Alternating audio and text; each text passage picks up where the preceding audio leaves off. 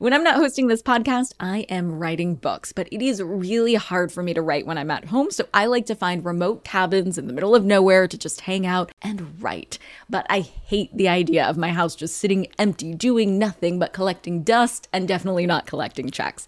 And that's why I'm an Airbnb host. It's one of my all-time favorite side hustles. Other popular side hustles are awesome too, don't get me wrong, but they often involve big startup costs. By hosting your space, you're monetizing what you already have access to. It doesn't get easier than that. And if you're new to the side hustle game and you're anxious about getting started, don't worry, because you're not in this alone. Airbnb makes it super easy to host. I mean, if I could do it, you could do it. And your home might be worth a lot more than you think. Find out how much at airbnb.com/host. I'm Nicole Lappin, the only financial expert you don't need a dictionary to understand. It's time for some money rehab.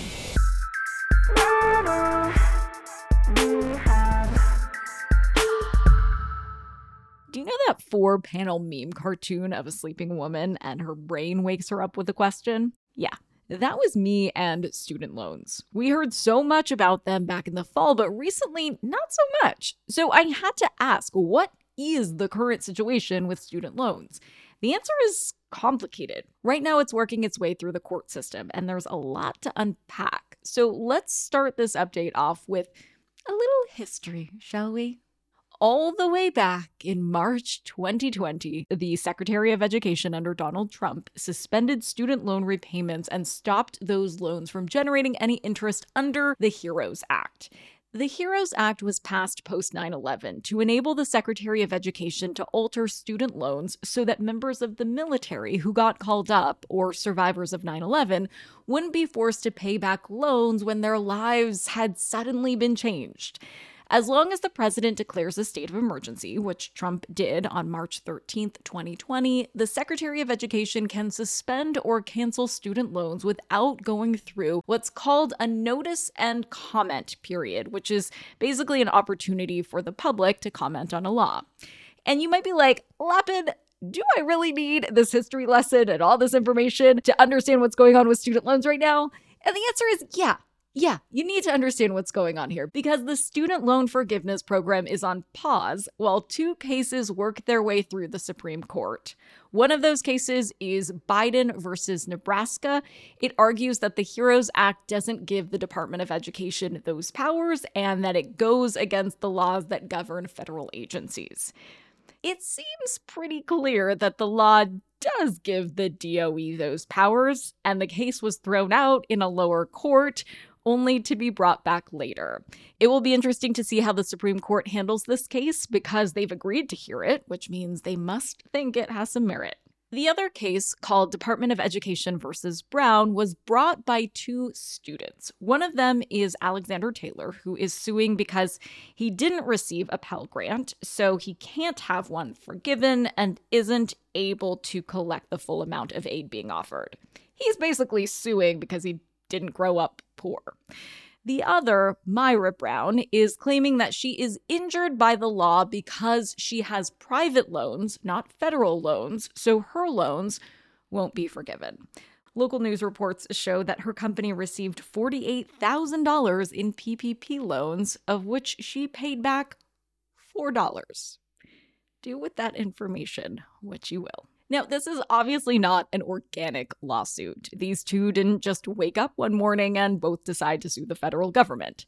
Brown and Taylor are being supported in their suit by an advocacy organization called the Jobs Creators Network. The JCN is against the Paris Agreement, $15 an hour minimum wage, and in favor of drilling for oil on public lands. Just to give you an idea of their politics. So these are the two lawsuits that are holding up student loan forgiveness. We're going to talk about what all of this means for you, but before I get there, I want to stick with the story at the federal level just a smidge longer. For one thing, on the federal side, it's going to be a paperwork nightmare. People have moved. They've stopped using their school email addresses because they graduated, or they don't remember the password to their payment account. Bureaucratically, turning back on student loan payments is going to be very difficult. That's not the only part of this story. We need to talk about what happens if or when the student loans get turned back on, because there are people who haven't made a payment in the 3 years the loans have been frozen. They have structured their financial lives much differently than they thought they would have if they were paying their loans. They had babies, they bought houses, the interest rate has gone up, borrowers have taken on new debt, and everything has gotten more expensive. The end result? People are going to have a hard time paying off these loans if they aren't given some sort of ramping up period to adjust to it. So we do need to think about what not canceling the debt looks like and what this means for you. To start off, are you one of those people? Have your loans been on pause? They may get canceled, but if they don't by June 30th, you need to have a real hard look at the effect restarting those payments could have on you, because the loans will restart 60 days after that. You're going to have about 6 months to get your budget in order if you're going to need to repay your loans. Now, the loans that may be forgiven are from before June 30th of 2022. The Biden administration has made other changes unrelated to the pause. These changes will stay in place no matter what happens with student loan forgiveness. This January, they rolled out changes to their REPAY, with an E at the end, payment plan. Under the plan, you would pay 5% of discretionary income for 20 years or 10 years if you owe $12,000 or less. Under the old plan, you needed to start making payments if you made 150% of the federal poverty level. 150% of the federal poverty level is, by the way, a whopping $21,900. Under the new plan, your income needs to be 225% of the federal poverty level, or $32,800. Under this plan, if you made $90,000 a year, your payments will go from $568 a month to $238. By the way, you need to have qualifying federal loans for this plan, and your payments will go up when you make more money, honey. So if you're a medical student specializing in plastic surgery, this may not be the way you want to repay your loans. But if you're planning to be an art teacher at a nonprofit working with disadvantaged children, this really could be a great way for you to deal with your loans. The other big change to student loans recently has to do with bankruptcy.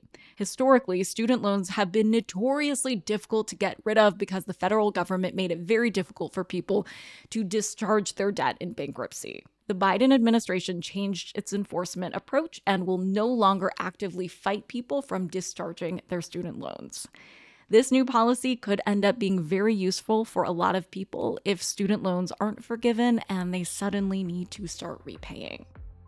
For today's tip, you can take straight to the bank. If you're someone whose student loans have been paused, this is your call to action. Go and find your paperwork. Figure out what your monthly payment would be, and think about what restarting repayment would look like for you. Does your job offer help with student loans, or do you now qualify as a public servant who could get loans forgiven? If you needed to restart payments in August, could you?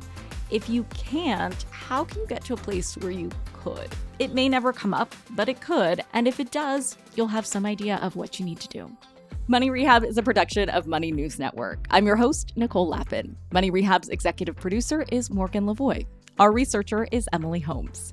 Do you need some money rehab? And let's be honest, we all do. So email us your money questions, moneyrehab@moneynewsnetwork.com, to potentially have your questions answered on the show, or even have a one-on-one intervention with me. And follow us on Instagram @moneynews and TikTok @moneynewsnetwork for exclusive video content. And lastly, thank you. No, seriously, thank you. Thank you for listening and for investing in yourself, which is the most important investment you can make.